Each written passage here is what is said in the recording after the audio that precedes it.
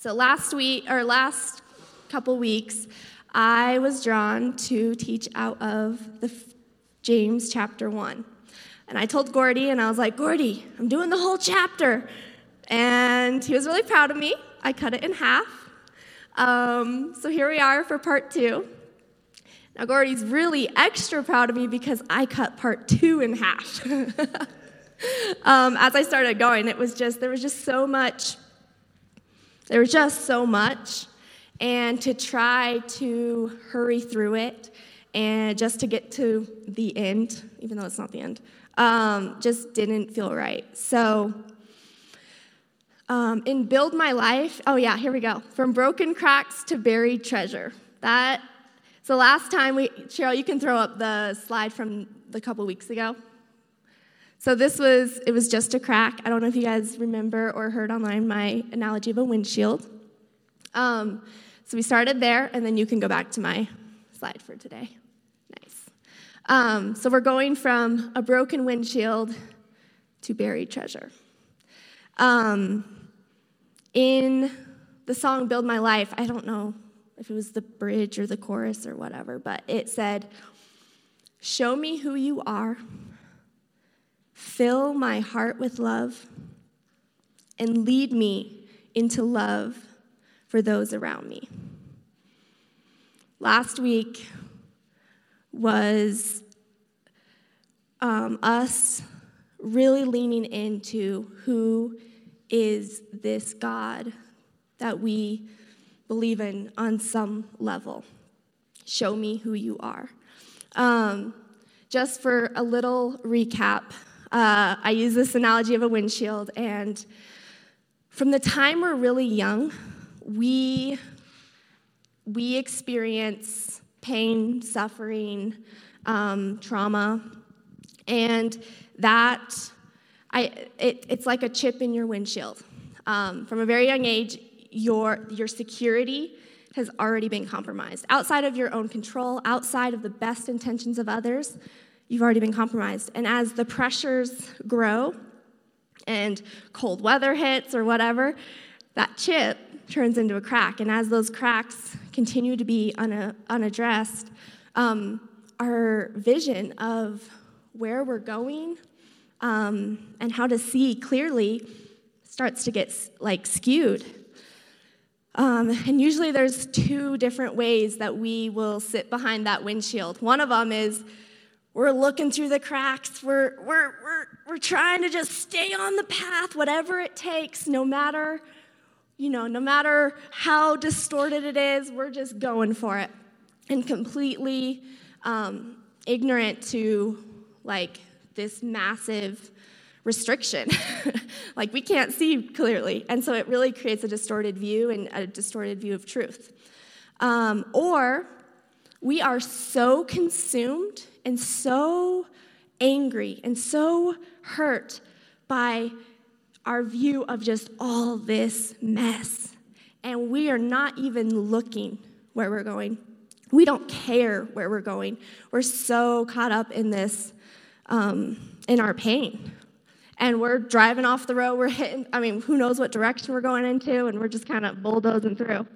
But both of these have something in common. And it's so crazy that Joe brought this up because we didn't really talk about anything.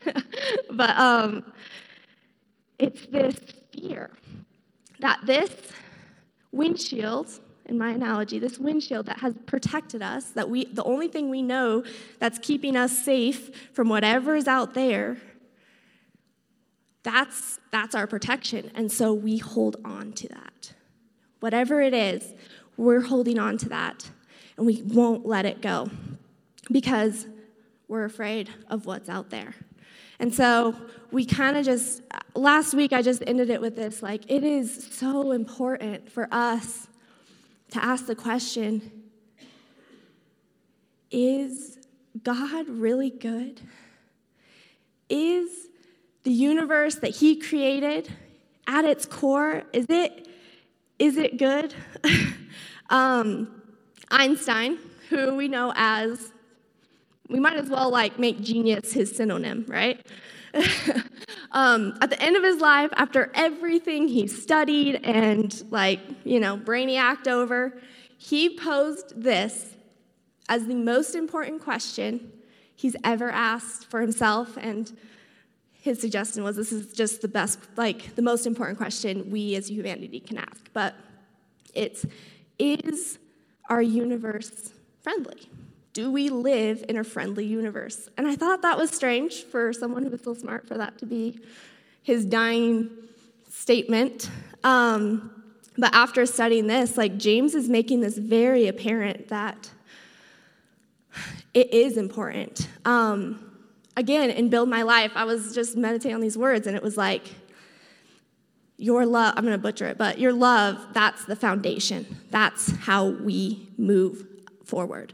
If we can't trust that God is good and that he's got us and that he has our best intentions in mind, full of compassion and able to hold us in our pain and in our mistakes, we're going to hold on to that cracked, broken, distorted windshield with all we got because it's the only thing protecting us in our belief.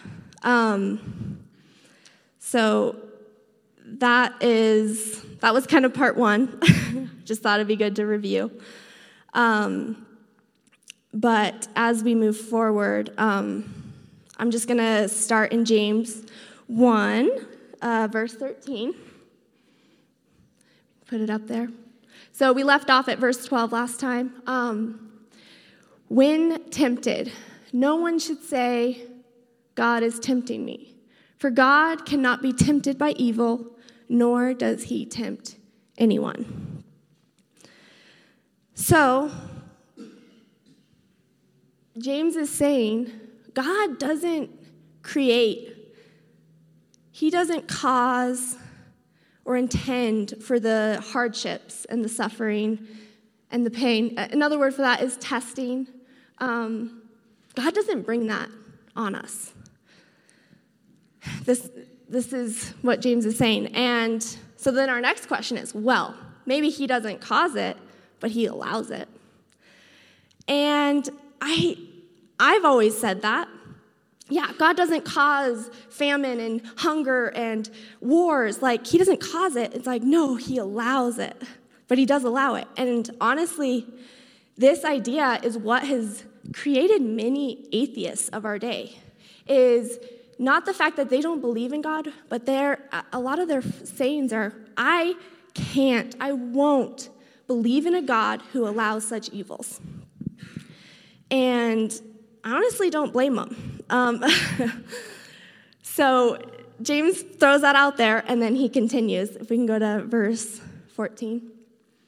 But each person is tempted or tested when they are dragged away by their own evil desire and enticed. In another translation, it says lust.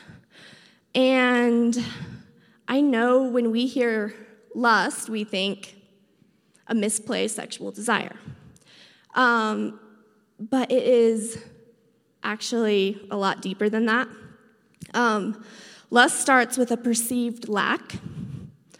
And from that lack, you begin to fantasize fulfilling it. A relationship, a job, money, whatever it may be. But all of this is created outside of reality and is merely in your head. So when you begin to go after it, you deny reality to get it. Making the subjects involved, people, animals, our planet, less than what they are. You turn these subjects into objects in order to attain something that was only perceived and doesn't actually align with reality. Simple example. How many of you guys experience road rage? And if not, every hand is up. I'm going to be questioning you. That is my one thing. I don't get mad a lot, at least externally mad, but when there is another car in front of me that doesn't turn on their blinker, or whatever it may be, I get so mad, and I don't feel bad about it. I'll tell that person how to drive the whole time I'm following its butt, whatever it is. But it's because I am getting mad at that Ford Explorer or the driver of that Ford Explorer. I have diminished my anger. I have compensated for my anger, excused my anger, because I was able to take what I was mad at and make it into just simply an object that I can get mad at. And we do this with a lot of things. It's how we justify killing them Nazis or them terrorists. Like, we have reduced the actual humans involved into merely their belief or organization or the color of their skin. Like, that is lust. Will you go on to the next? Then after lust or desire has conceived, it gives birth to sin.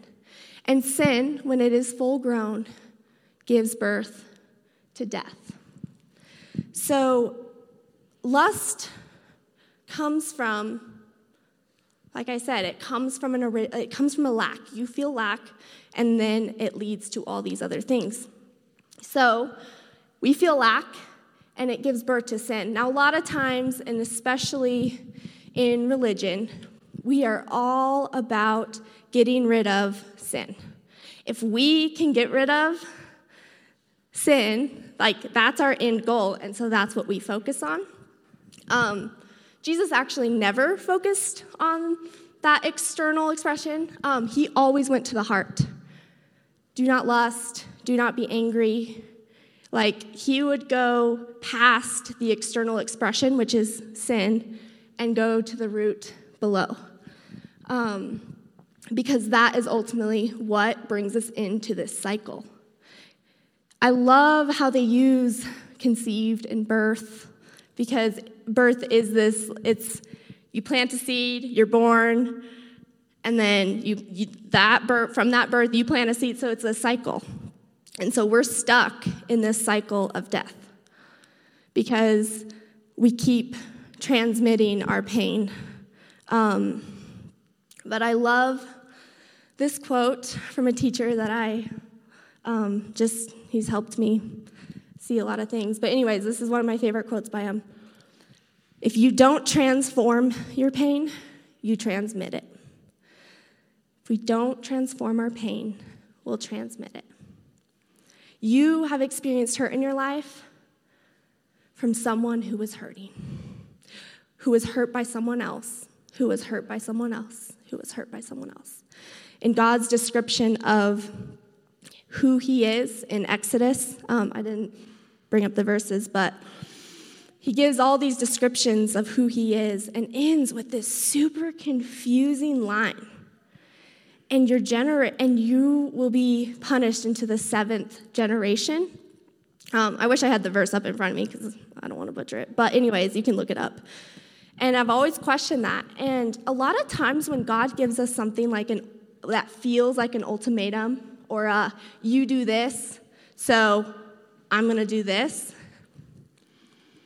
that's never the case. A lot of our translations make it sound like that. But honestly, the more I've gotten to know God's character and kind of worked out some things that I believe that I didn't even realize I believed, God doesn't give us ultimatums like we picture a parent with their kids saying, don't eat that cookie or you won't get to take a bath tonight or whatever it is. We do these exchanges.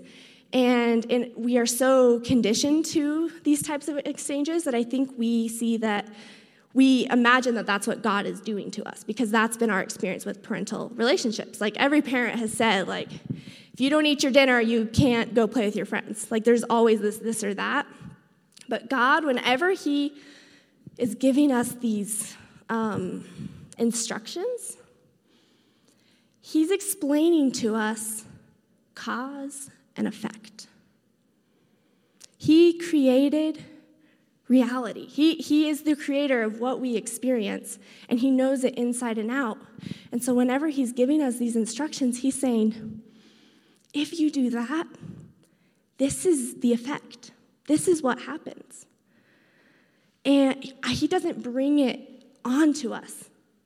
And in a way, we almost don't even bring it onto ourselves because we're stuck in a cycle.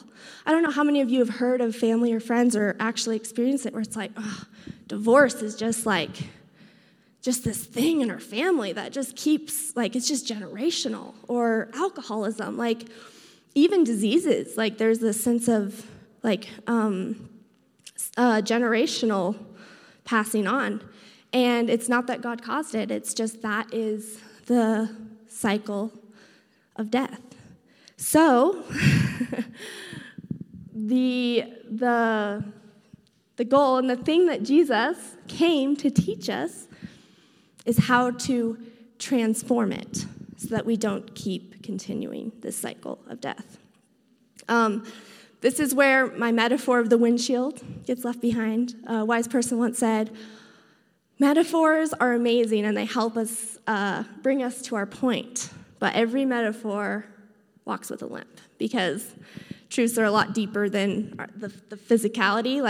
There's just so much more that a metaphor helps, but every metaphor walks with a limp. So this is where a new metaphor kind of came in. And Cheryl, if you'll pull up 2 Corinthians 4. For God who said, light shall shine out of darkness, is the one who has shown in our hearts to give the light of the knowledge of the glory of God in the face of Christ. You can go to the next verse. But we have this treasure in jars of clay to show that this all-surpassing power is from God and not from us. Us, in the Greek, is simply ego. It's really interesting because as I was looking at the different uses of I and you and us is literally the Greek word for ego. And before I go on, just a quick side note, there are two parts of us. Paul talks about this a lot. I think Jesus even references it. A lot of teachers nowadays, with the language that we've developed from a lot of therapy and stuff, is we have our ego and we have our soul, and both are a part of us. But the ego is the part of us that protects. One of our teachers at Multnomah actually brought this up, and at first I was so confused. But she was saying, the ego's not bad. Don't get mad at your ego. It's doing its job. It's protecting you.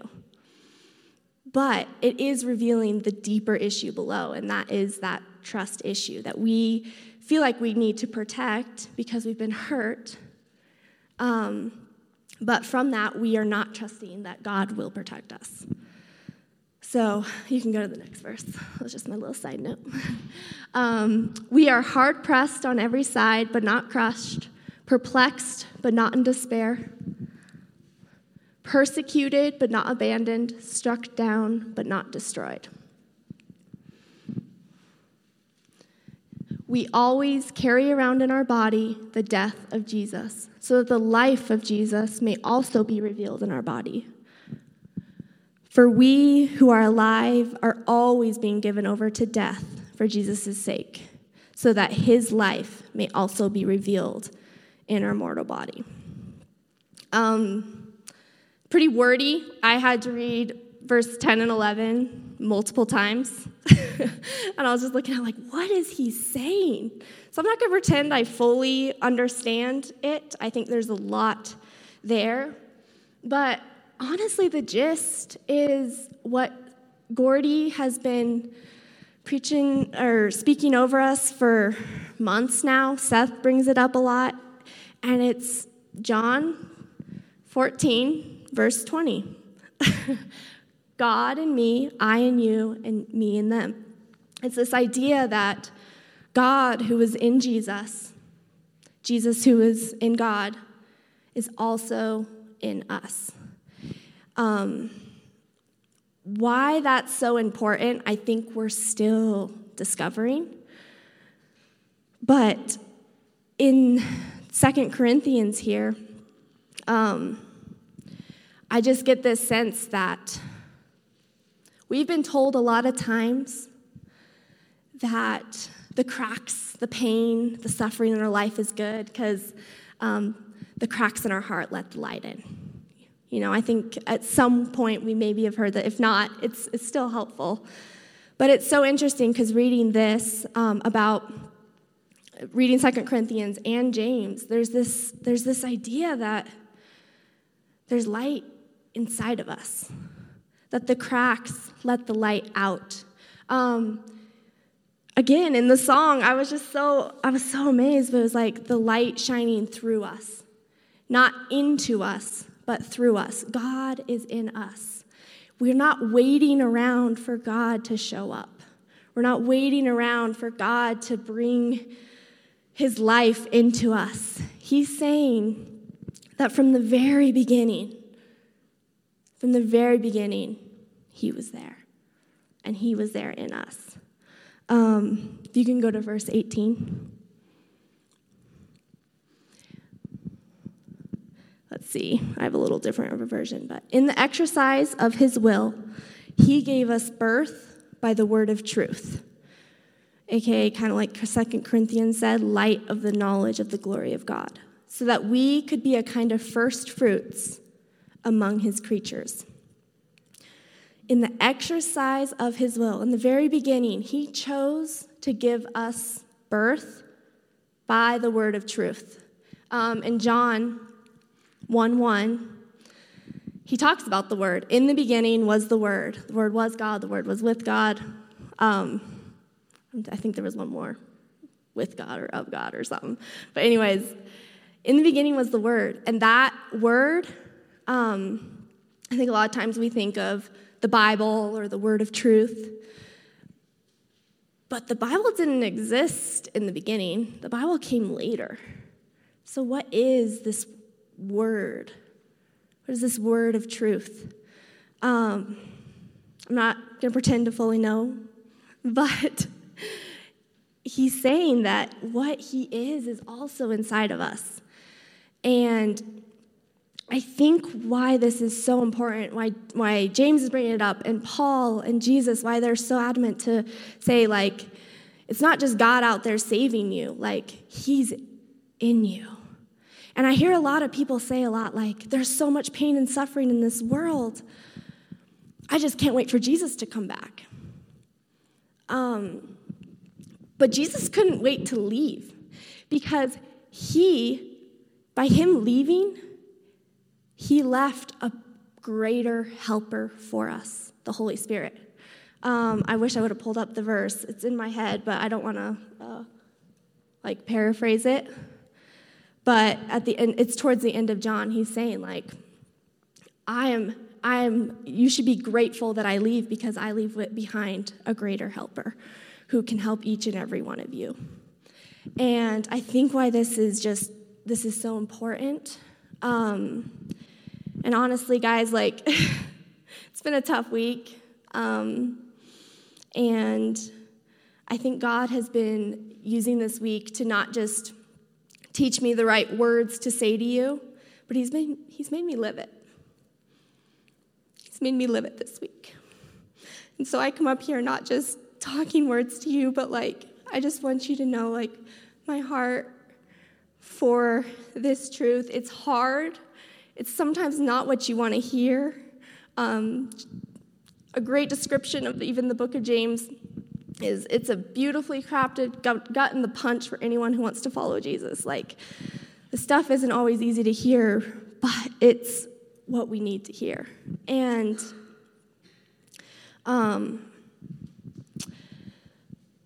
the idea that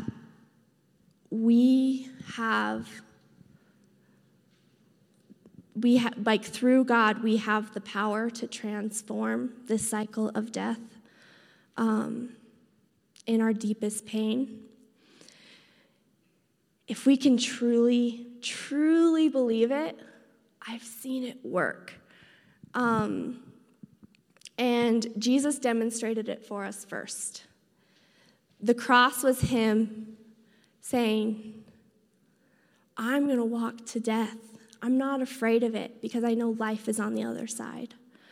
And James keeps referring to this idea of birth. He even later in the passages, like this idea of birth being this really like full metaphor for this is amazing, because for all of you who have been pregnant or had a baby or have had a wife or a spouse or a significant other that has like gone through this experience,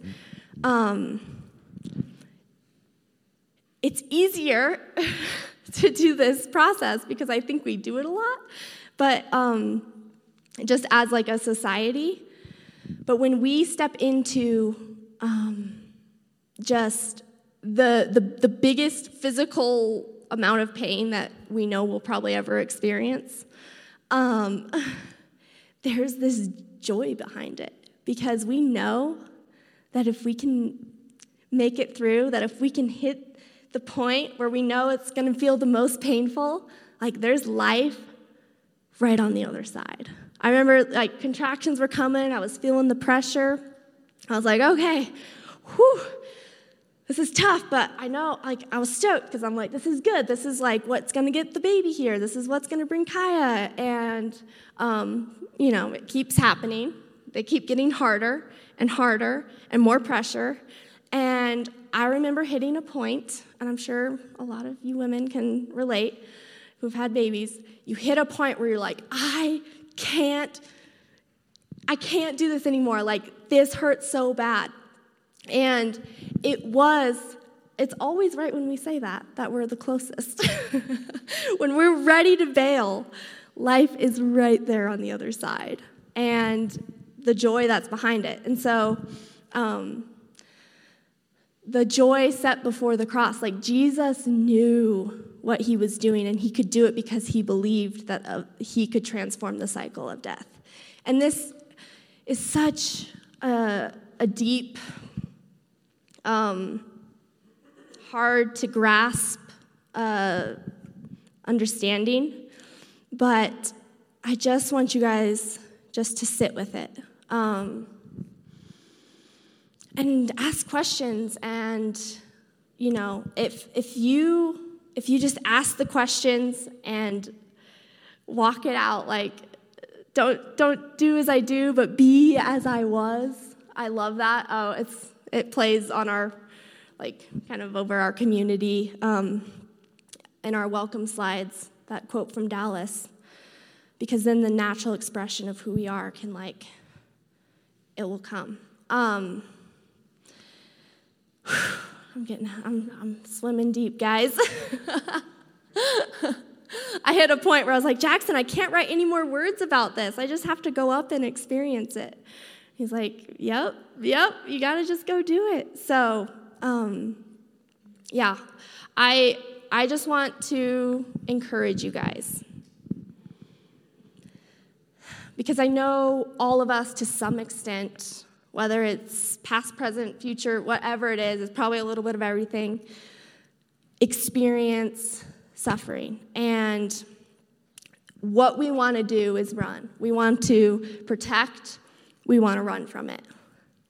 But if we can hold out, and as Joe said, like, let go and trust.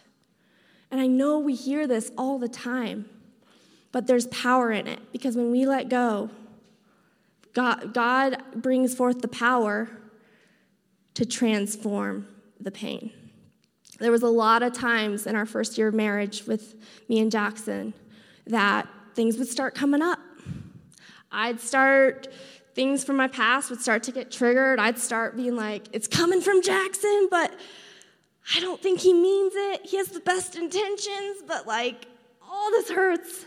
And I'd want to run. In fact, there was multiple times in the beginning, I'd just walk out the door and walk around the neighborhood, and Jackson would have to come like running out for me. And I'd leave my phone behind intentionally. Like, I'd run from it. And little by little, each time it would come up, and each time I was met by love on the other side.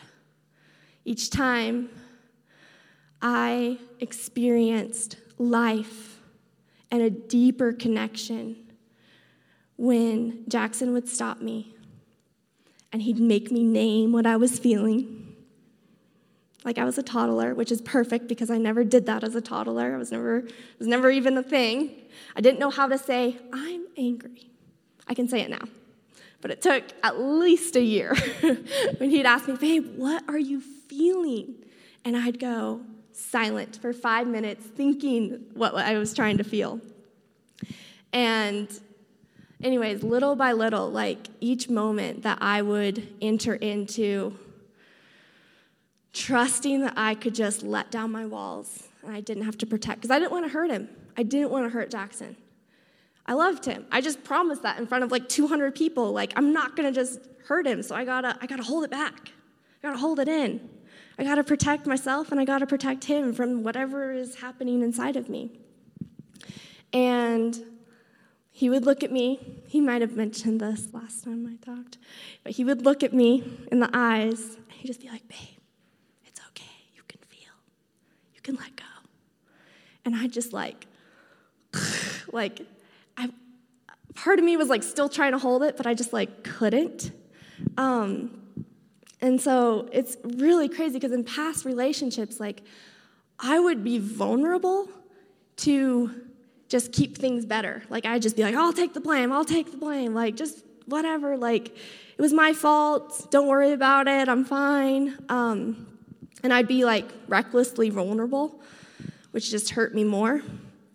But it was because I felt safe with Jackson that like the vulnerability just like came out of me and I could trust it. And it feels like death when you're walking towards it. In fact, I had a moment this week where I was walking to a really hard conversation and I looked over at Jackson and I was like, man, this must have been what Jesus felt when he was walking to the cross. Except he was just gonna die. I'm gonna like be annihilated. No, I don't know. I just had all the fears on my head. And I was like, Jesus almost had it better. Like, I'd rather be walking to my deathbed right now than like what is possibly like right there. And we both had to laugh about that for a second, but also bring it up and be like, wow, this is real.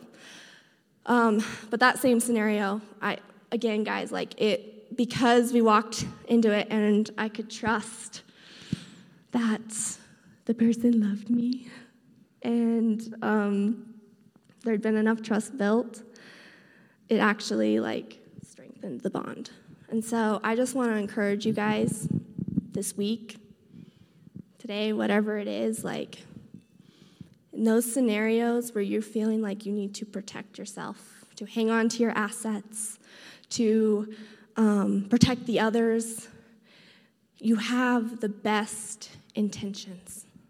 You really do. I did when I freaking just made something 10 times worse. I started with the best intentions.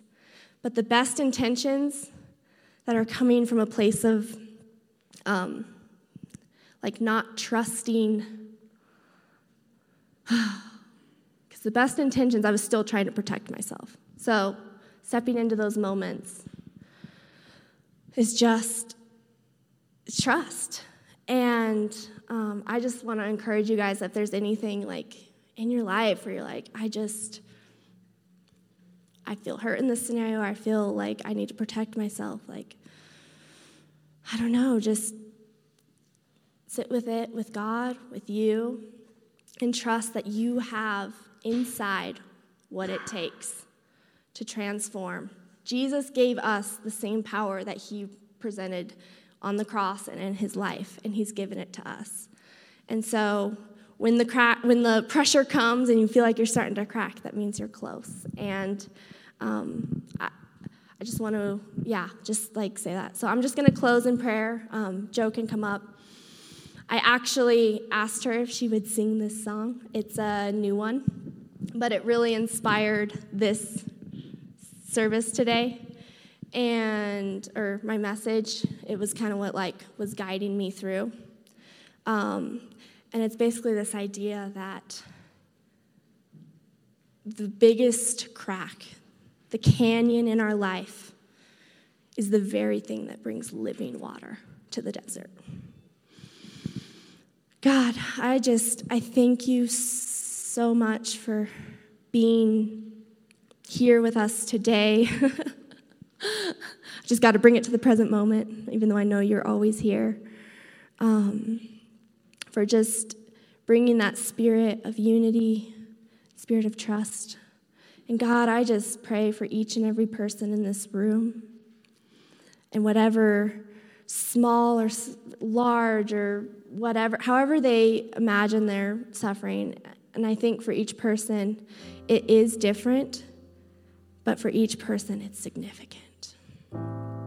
And it matters. And God, I just pray that you just hold them in that pain, hold them in all this empty space. They don't know what's coming. But God, please just continue to help us learn how to trust you. God, we want to trust you. We want to let go. We want to let go of the things that are keeping us from you. The only thing that holds us back from a new life, from new transformation, is holding on to our old one and our old protective mechanisms. You've promised us so much more.